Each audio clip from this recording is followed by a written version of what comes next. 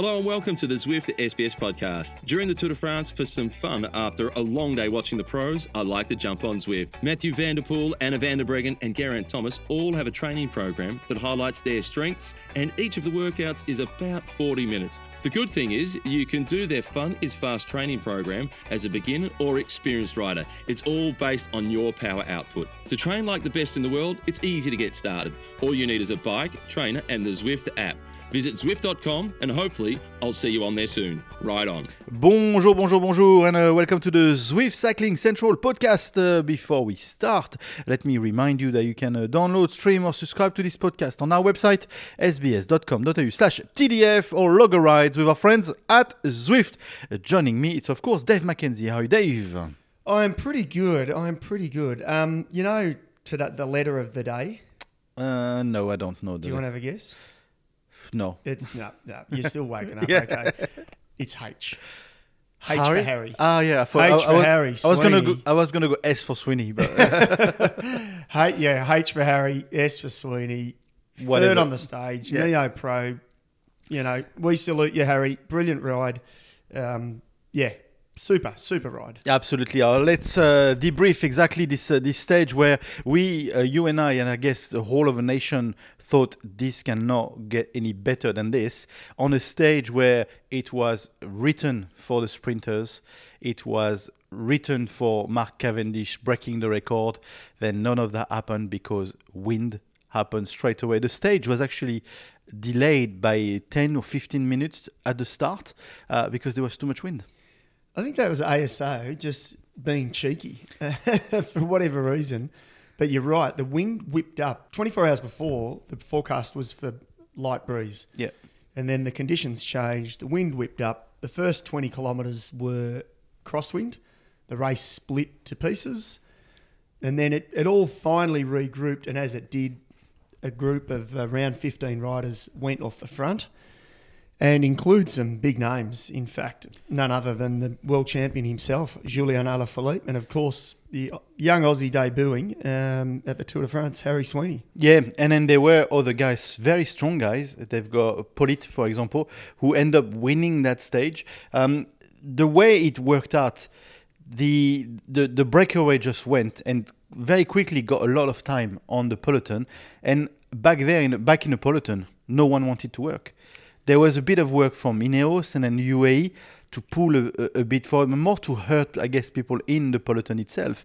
But there was no real chase, no real drive to chase and to break and bring down that breakaway. No, and look, the reason being, obviously, De Koenig had made the decision to try and get in the break rather than sit on the front all day. And this is the problem, I guess a small problem, that Mark Cavendish has now. And I think they'll work hard to, deliver him at least one or two more victories. But the longer you go in the race, the more tired riders are. And some of your sprint train leadouts have also abandoned the race because they're just completely worn out. And so you don't have a team to chase on these flatter days, especially in the third week. So you're prone to a lot of attacks from other teams, and you can't cover everything. You can't cover everything, and you don't want to sit on the front for 100 kilometres just to control a race when you're not guaranteed you can win, and or you don't have the troops to do it. So, and De Koenig knew that every other team would put their hands in the air and say, sorry, we're not going to help you ride. You've got the quickest guy in the race. He's won 3 stages. We're not going to work with you just so Cavendish can win again. So is that the reason why Alaphilippe went into the break? Because they knew from the start he's not going to work out for a sprint today. Yeah, totally. And they made that decision early on. And then, of course, you get, there was only one team, Lotto Soudal, of course, which had Harry Sweeny and Brent Van Moer, the Belgian.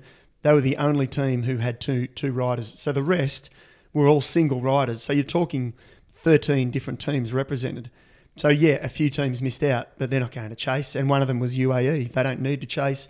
The highest on general classification, I think, was Sergio Henao or Julian Alaphilippe, both around the 50-minute mark. So there was zero threat for the general classification. So it was actually the perfect break to succeed. And also, let's replace this stage in the context of a double Ventoux the day before. Probably what is the hardest stage so far, if not of the whole Tour de France of this edition. So yeah, it was clear on paper that probably they didn't want to work on that day. No, a lot of guys needed what they half call a quasi rest day, where they can ride along in third gear rather than fourth gear for 4 hours. But it was a tough start. The first 30 kilometres was nervous and stressful, and the race had split into 3 or 4 groups. So it was, they were fortunate, the guys that got dropped, that after that first 20, 30 kilometres, where it was quite open and exposed, they then went into those sort of gorges and real forested areas, and they were protected. So they were lucky. But Michael Matthews actually picked it, didn't he? Yep. He said in a pre-race interview, it'll be chaos at the start, but he said it'll probably come back together. He was 3/4 right. It'll come back together and possibly a sprint finish. But in the end, that didn't eventuate. Yeah, so if we just focus now on the breakaway that has happened, that breakaway then split into 2 groups. And in the leading group, we had Harry Sweeny in it. We had also Pollitt, which eventually went on and wins that stage. Pollitt is a strong rider. We forget he finished second in Paris-Roubaix. He's a classy rider, he's one of those guys that makes breakaways like what we saw. He's always active. He's always a team player, whether he's on the front working hard for Peter Sagan or Manuel Buchmann for the general classification of that squad, or in this case, Wilco Kelderman. He's a real team guy. I really like him. And the Paris-Roubaix performance was a real breakout performance for this guy. Kudos, he needed this. He did. He needed this I think for the career. Matty Keenan said in the commentary overnight that I think he's had one victory maybe. Mm-hmm. So I'm not sure if it was Turkey or, not a big sort of tour. So, yeah, he was probably always knocking on the door for an opportunistic stage win here. I wish I'd bloody picked him in the tipping comp. That was a hard... Well, no, you said 100% going to be a sprint. This is on record. Righto. And I think I said, no. I think it's going to be a breakaway. They're not going to chase. Anyway. I seriously, I just can't catch a break. I'm not like the guy. Jumbo Visma this year, just can't catch a break. Yeah, I'm not going to be the guy that just pull the knife in your back. Well, I just pulled it out, so mate, and there's no one else in the room. So, but let's talk about Harry Sweeny. Let's actually listen to Harry Sweeny straight after the stage. I think I made a few neo-pro mistakes there, attacking and showing my strength in the final, but the guys that I was in the break with and the guys that I beat today, I'm pretty happy with. I'm not known for my sprint, so I can't be too disappointed. I saw Stefan was suffering on the climb, so I gave it my best and tried to drop everyone, but they managed to get back, so... How was the feeling being there in the breakaway or to the front playing for the victory? Yeah, it was good. I feel like I'm finally reaching my potential a little bit, I guess you could say, with Lotto. They've given me a lot of responsibility this year, and I think I've showed that I'm worthy of it. So, I'm really happy, and I'm happy that I can do a good job for the team. It's been a hard tour for us, and we said that we'd race really aggressively, and I think I showed that today. That was Harry Sweeny from Australia. He mentions a rookie mistake, a neo-pro mistake. He attacked in that little climb and probably didn't read the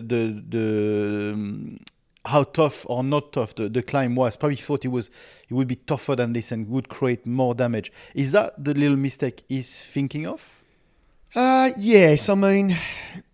Look, he was obviously feeling pretty good, and he deserved his spot in that quartet. It wasn't just luck that he made that second split, because all 4 of them, in fact, worked hard together. Stefan Kung was the first to get dropped of the 4, so that left Sweeny, of course, the stage winner Pollitt, and then Iverti, the Spaniard, who's also a quality rider, stage winner 2 times, I think, in the Vuelta.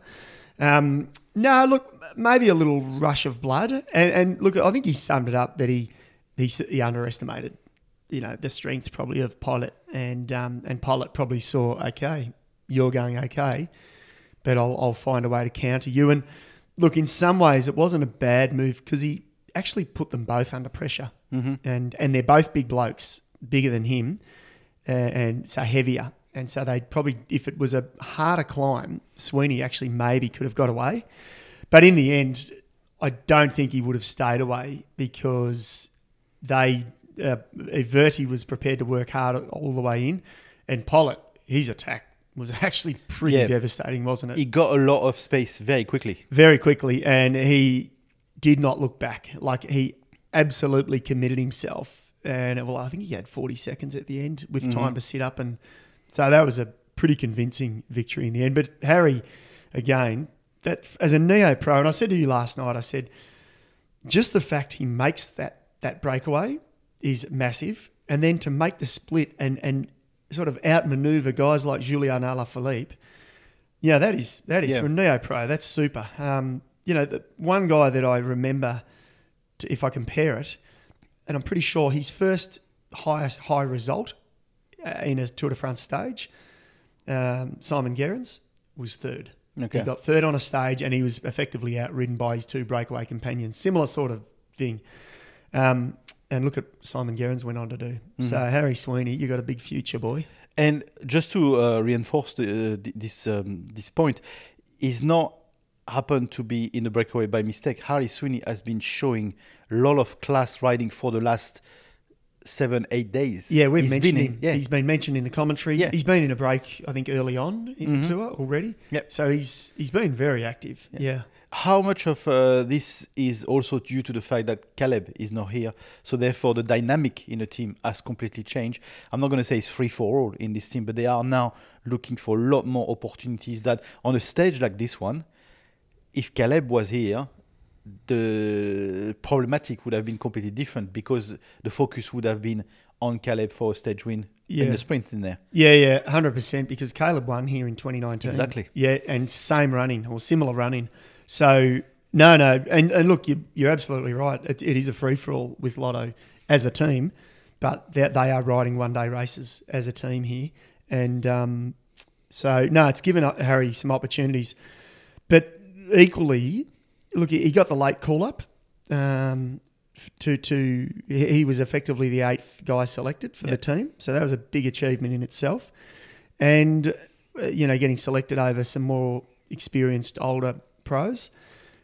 And now he's earned his spot. He'd earned his spot before last night's ride. But, wow, they'll be impressed with him. Yeah. They'll be super happy and impressed with him. And they'll be patting him on the back for playing a real team role because, days like yesterday, you see the attacks happening at the start. And we, for us as commentators and viewers, spectators watching, you don't see all of this, the intricacies of a team and the work that's involved.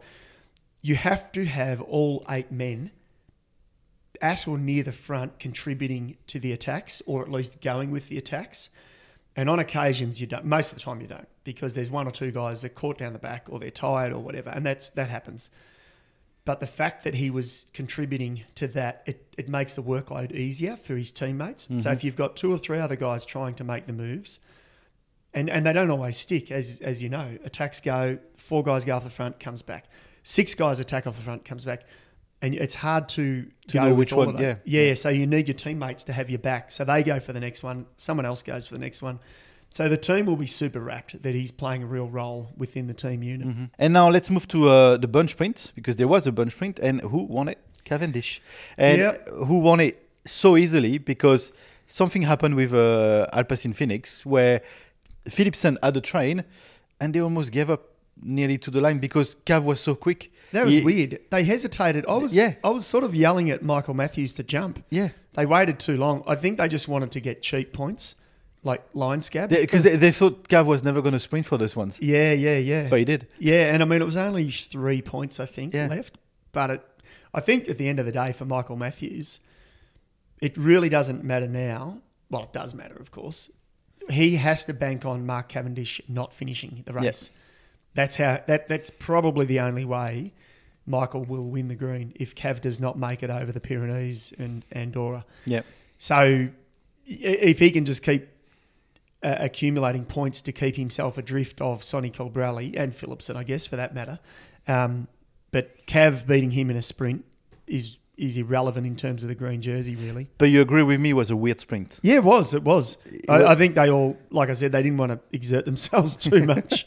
And Cav just went, okay, I'll take them. Sad because I had Philipsen in a tipping competition. Oh, That's okay. So he totally line scabbed you. Yeah, absolutely. Oh, no. Absolutely. So that was the stage that we thought Cav could equal the great Eddie Merckx. And then he wasn't. Tonight is the stage where we think he can equal Eddie Merckx again. It's a longish stage. It's a very long stage to Carcassonne. Over 200? Yes, over 200 kilometers. There.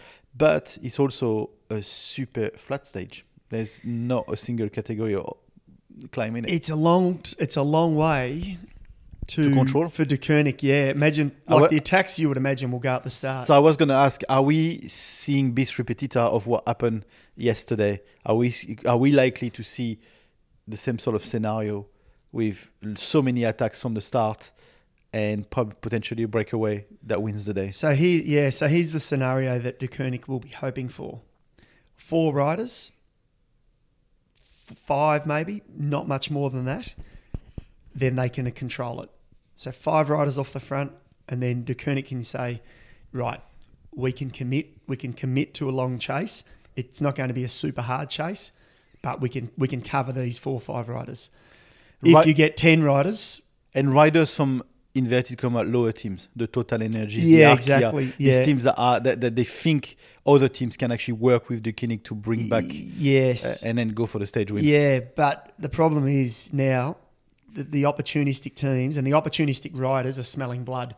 This is their time to shine. This is their chance. Niels Pollitt, opportunist win yesterday. Never going to win a mountain stage. Well, I shouldn't say never. Probably wouldn't win a mountain stage. He's too big.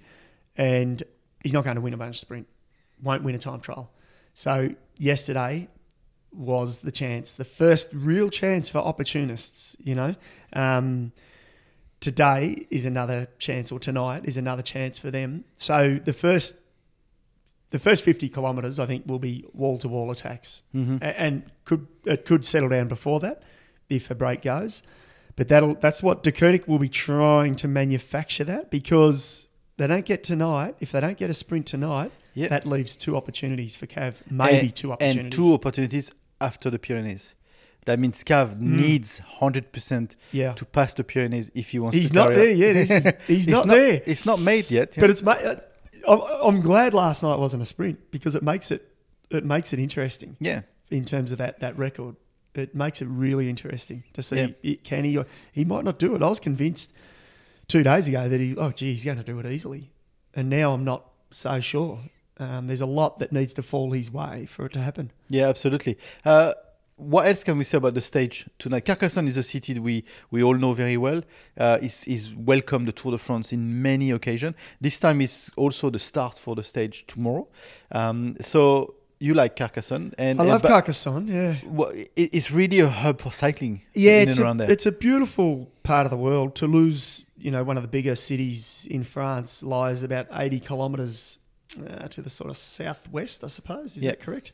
And let's picture this. Carcassonne's got this big fortified middle-aged... it's magnificent. It's just magnificent. Yeah, and from the main highway, before you exit, or one of the ways coming in, you're sort of elevated over the town, and you see the fortified town. That's where you go when you go to Carcassonne. But no, it's a lovely town, and look, I think, and the other thing to pay attention to, Carcassonne does not have too many bunch sprints. No, because it's always second or third week in the race. Yeah, like we say, riders are tired, teams are tired.